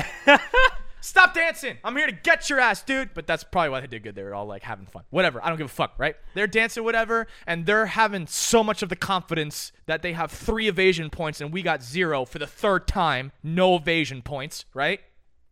And then all of a sudden, we get 1. And then from that didn't go according to plan. Went from, well, hang on now. Hang on now. We're back in this bitch. So then we get a 2nd evasion point. And now people are like, what the fuck is going on here? Team SoFlo on the fucking come up right dude, now, people are like, what's happening? Like, wait a minute. Maybe they're not trash. I think it just took them. They're just late. The announcer guys even said it. They're like, these SoFlo guys are late bloomers. Right, that we were. Because we don't know what we're doing. I don't know what the fuck to do. I don't know what we were doing, dude. And all of a sudden, we get a 3rd evasion point. So now it's 3-3 and it's fucking sudden death, motherfucker. Right? And we're over here on the stage with smoke, right? We're already hyped that we're even there to begin with, right? And now we're back. Now we're like, oh, shit, we could fucking win this? Yeah, man? dude. We were like, we can do something with this. So we get to sudden death, and it's Jonathan. Now, let me talk to you about having something personal to prove. You want to talk about that? This guy has seen adversity, and you best believe that shit's on his fucking heart. He's wearing his heart on his sleeve right there. He walks down those steps, and he goes, I'm going to do this shit. I'm on TV. I'm a parkour athlete from Miami, right? This is the biggest opportunity I've had to date. I'm going to give everything I got. Motherfucker turns into Sonic, dude. Runs around, just fucking goes around. Gets tagged at the 19.3 second mark. Pretty much fully fucking evaded. Almost a full evasion round, right? And then it comes for APK Gray to be the evader, and we're the chaser. Who was the chaser for that? Sean. And so, well, hang on. Dude, So pretty much, yeah, Sean. So like, first of all, sudden death. Sudden death works by when both teams are tied up in points at the 16th chase, because there's 16 chases in a match. When you get to the 16th chase, if there's no team is a clear winner, as in we're both tied, we go to sudden death. And the way that they decide the winner is the person who has the fastest evasion.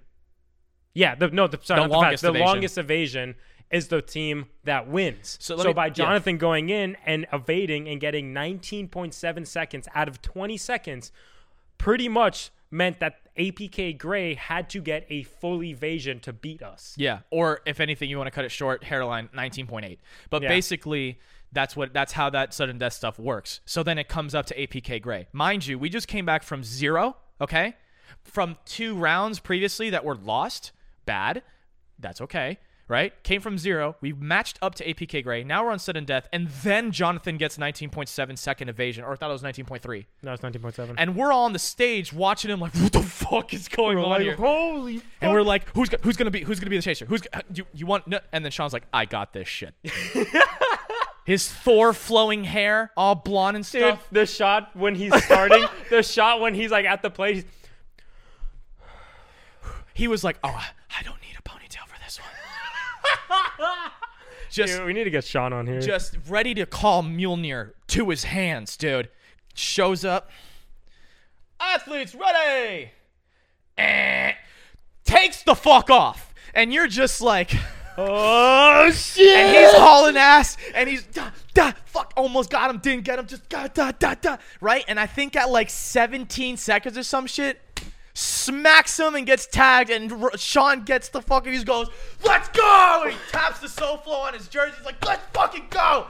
It's on the camera. Everyone's on the balcony like, what the fuck? Christian and Damien are eating their fucking cookies and tea like, what's going on, huh? And over here, Team SoFlo shitting themselves. APK Gray is looking at themselves like, we probably shouldn't have danced so much, dude. That was actually a little bit too much. And then Team Tempest, everybody was like, SoFlo!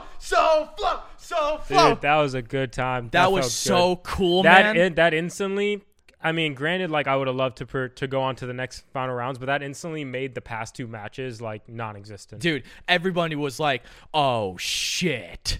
We were even like, "Oh shit." We were getting our names chanted, dude. Dude, you missed it at the end too when we went to the pool. There were some people by the pool. Oh yeah, I went back to quarantining myself. So there were some people by the pool. We walked out. And as soon as we walk out by the pool, they're just like, SoFlo. And I was like, why the fuck do you like us? We didn't do that good. But we had like a sudden death movie moment. Dude, it was like Daniel San doing the crane kick on Johnny at the Karate Kid, man. It was like that. It really was. And it left an impression on people, which completely fulfilled your goal. It really did. Yeah. I didn't get my goal fulfilled entirely, but to be honest, I might as well have, because I showed up to a place that made me uncomfortable. I decided to do something that I knew was going to be difficult for me. I beat my physical limitations on the quad, my mental limitations. I supported my teams in the moment that they needed it. I truthfully did accomplish my goal. Did I get my sweet moment where I could have tagged someone or evaded someone that superficially would have proven to me that? No. Next time. But that's okay. And so everybody that was talking to me or saw me at the hotel or at the quad and I looked distant and I wasn't talking, just know it's because of that. And just know that next time I'm going to be a different beast, because now I know. Now I know. And it's going to go down. And I'm also not going to have a broken wrist. Okay? I'm going to be 100%. Just know that. Anyway, that's why I was dealing with some things, man. Okay? I wasn't in the best mood. So for anybody that talked to me, Tavon, for example, now you know, man. So I'm sorry about that. But for the pool thing, that's cool. I didn't know that. They were chanting SoFlo. That's so sick, man. That was dope. What a killer moment. What a great time. That was worth it right there. And then when you can watch it on TV. So that was the because then after that we packed up and went home. Oh yeah, and I got they were like, yeah, for dinner they brought pizza So I instantly became one of the first people to grab 2 boxes of pizza, and I came down, and everyone was like, "Where'd you get that?" And I was like, "I don't know."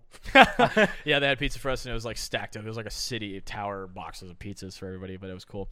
But yeah, man. And then we talked to Christian and Damien again, and we were like, "Listen, man, we know we didn't win anything. We didn't win something, but we did have a great match, and we proved to you that we're capable. We want to come back." And they heard us loud and clear, and I think they like our personality too. I hope so. Damien and Christian, first of all, I hope you're listening to this because I'm going to send it to you, and you're going to listen to it. You're gonna listen to it. Do you understand? But yeah, thank you. Thank you, man. Thank you. Shout out to Damien and Christian. Shout out to everybody at Thank World guys. Chase Tag Yeah. because that was such an incredible event. That was sick as What's fuck, literally man. happening for the parkour community with World Chase Tag is like unheard of, and is something that every single athlete has like been dreaming of and like wishes for, like an actual parkour sport. Dude. Yeah, like where you can. The future is just it can go so far, and it is huge, and it's starting now. And these two guys are doing it right because there's been parkour competitions that have in the past, and I'm sure Yeah. there's been problems with management, people who aren't in the parkour and freerunner world aren't doing it right. These guys are viewing it and doing it right. I wouldn't trust anybody else to run this but them. And they know that, and Yeah. that empowers them, and I all power to them, and I want to see it progress, and I want to be a part of it, and I've got ideas of myself as well. We've got ideas. Just no, dude. We're not going anywhere. You fuck guys no. are stuck with us Forever. Fucking SoFlo idiots. That's us. You guys are stuck with us now. Yeah, man. So Yeah. we're ready, and we're ready to take this to the next level. We're ready to take it to the future. We got ideas, and we're going to execute them. You best believe it. Dude, we didn't get to where we are right now by just sitting on our ass. We got to here by sitting on our ass and eating a fuck ton of food while That's we right. do it. Donuts especially. No. So, yeah, after that moment, we kind of just, basked in the sun, in that accomplishment in of itself. Dude, I got a sushi burrito and a bunch of other We ate. Yeah, and also, like, by the way, like, after it was over, that didn't mean I was just, like, a changed person. Like, I was still going through what I was going through, obviously. But we ate a lot, and I was just kind of using that. I ate a lot. I had the sushi burrito with Tony. I had a boba tea, and I also had steak and shake with Jonathan. Just bonding over food, man. Yep. And we all just talked about it, and we all just expressed how we felt, our perspectives and stuff like that. And Raul obviously was super excited. Sean was freaking high off of his accomplishment. Jonathan was high off his accomplishment. Dude. Julian was just aiding his shinner again. And then Tony and I were trying to protect our ego. No, we were trying to not do what we've done in the past, which is beat ourselves up for something stupid. And we did. So instead, I got drunk. I think that night. Oh, right. I went to the room and they did that. I don't know. But I think that night we turned ourselves around. We were like, listen, man, we can't get mad at ourselves for this shit. Yeah, no, it was that same night. Which is progress on our part. Yes, very much so, personal wise. And so then I went back to the room and I just did what I did to calm myself down. I watched like SNL skits or something like that. And went to sleep. And then it was time to go back and we did the same fucking thing. We drove. Except this time we stopped at a Hawaiian Chick-fil-A because, This guy's been dying for it, and I honestly was intrigued as shit. So we went it there. was fucking good, right? Figured out how we didn't really have Hawaiian stuff because they didn't have it though because of the drive-through or whatever. 'cause They of did have COVID. some. They did have some stuff. Oh yeah, I'm pretty sure I had some type of fucking burger with pineapple on it. There's That's fish Hawaiian as tacos. fuck to me. Oh yeah, fish tacos and stuff like that. Yeah, we drove back super early in the morning. We left. Jonathan obviously flew in and out. That's how he got to the hotel. Yeah. He didn't drive. He flew. He gets pretty bad car sick. And yeah. And then the high was over, and goes our back to real life again. yeah. Depression. So yeah, we stopped at the Hawaiian Chick-fil-A. That car ride over was like for some reason stressful because I think we were all getting on each other's nerves. That's just what happens when you're crammed in there for so Well, long. I mean, just tell Raul not to get mad because I get fucking Chick-fil-A. Oh, dude, that was so funny. I was enjoying that banter, but also like he didn't get it. He's like, dude, He just Raul, didn't you get were it. He just didn't get it. you were like, he was just like, can you fucking pick something? Like, Yeah, but then just make a. No, How no. you ordering the whole fucking no, restaurant? you're skipping ahead, man. At first, he hated the idea of just going, and then all of a sudden, in his head, he was like, "Nah, I might as well get food too." And then that happened. But Oh, Raul, dude, I love you. freaking that car. Just know I make fun of you because I love you. Oh yeah, same. That car that we got would drift to the left. Its alignment was so screwed up, and Sean didn't pick up on that.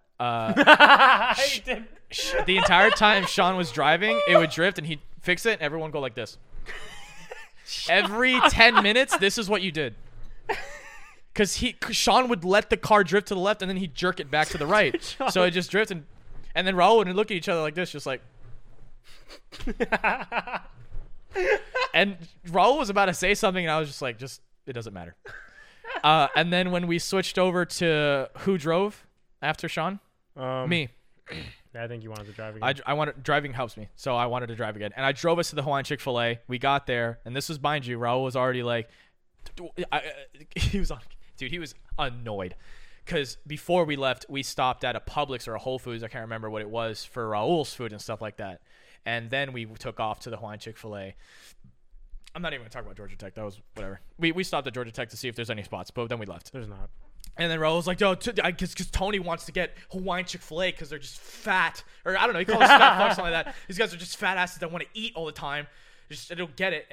And then me having the entire time being stressed out, I'm the one that was like, let's just go for the experience.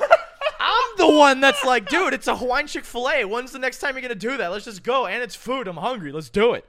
And so we drove into it, and then he was like, all right, I'll have this and that. And I was like, oh, now you want food. And we got a dick ton of food, and we ate it outside near because, you know, obviously part of it is going inside. It was, if you look through the windows, the Chick-fil-A was decked out like a Hawaiian restaurant. It was pretty sick. We couldn't go inside, so we ate outside. And we just kind of calmed down. We relieved the hangry that everybody was on, because everybody was kind of getting a little bit like, I was obviously getting sick of doing this. And I was getting sick of Raul just talking shit about eating. And I'm like, dude, it's what we do, sort of. And then we finally make it back to the house. We unpack. Everyone disperses. We lay down in our beds. We lay down in our beds and we think to ourselves, fuck, I could have texted somebody. We lay down to ourselves and we think, I probably could have done better. Don't say that to yourself. No, it was good. No, you could have done better. No, whatever. Michael Slack was a little bit weird. Eric's kind of dick. But you know what? It's all good. You just have all these thoughts to yourself. And then when it actually comes down to it, you're just like, holy shit, I was on TV. And then you see the episode. Yeah. And then but first you're like, holy shit, I was on TV. I just experienced that. I'm a parkour athlete that started from nothing, and now I'm competing against other athletes. This is insane. You can truly manifest what you want. And then we wait for the episode to air. Now, post thoughts about it. Tony and I have some crazy ass ideas to take this further into the future. Which I don't know if I want to talk about. No, we're not. Okay. Just I want people to know that that's like, I want people to, because some people competed in World Chase Tag and were like, all right, that was crazy. I want to do it again. That's it. They just kind of leave it at that and they go back to their lives to do whatever they want to do. No, Tony and I are businessmen, man. We think about the future. We think about our ambitions and our goals and how they intertwine with our passions. We have ideas. Yeah. We have ideas for World Chase Tag in the future. So I hope you guys get to see that and have that come into fruition in the near future, because we got a lot out of that experience. We got a lot out of it, and we see a future with it, and we want people to join. It's all community. It's still parkour community. You don't have to be a parkour athlete to compete, but the majority of them are, and there is so much to do with this, and we want to be on board with that.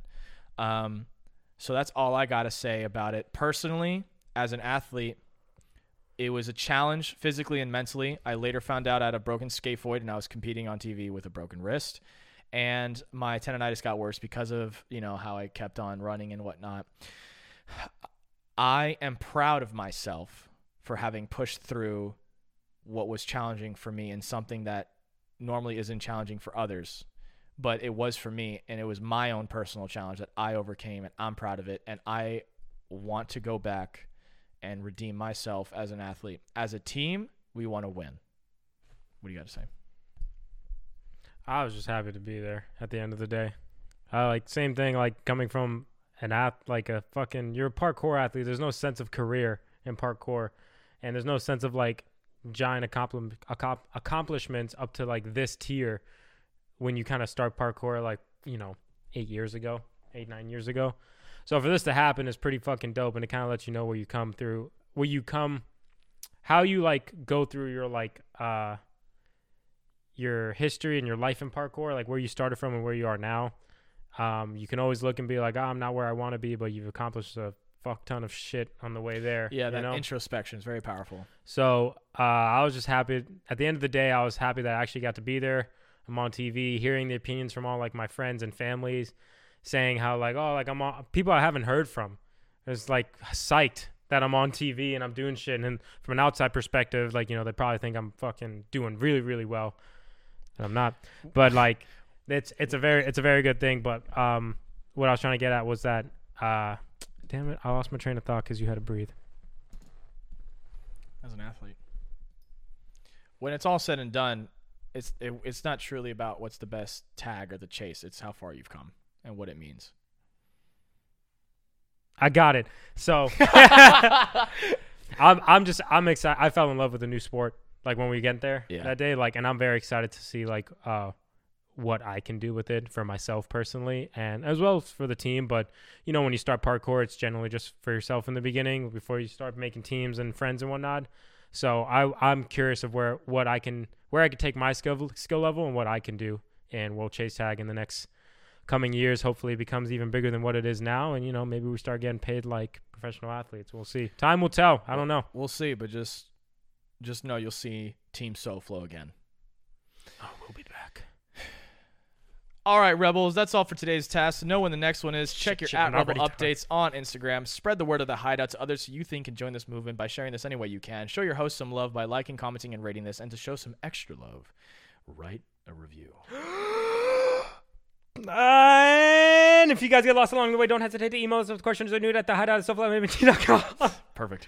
Check out SoFloMVMT.com for merch or more. Plus, follow other profiles somewhere over the fuck there to stay up to date with whatever we're doing. 2021 is going to be a crazy year. Believe it. I'm going to fuck you. Yep. And you guys are going to be along for the ride. This will be the last episode for 2020. Expect awesomeness for 2021. We're Rebels with a Cause. We love you. Signing off.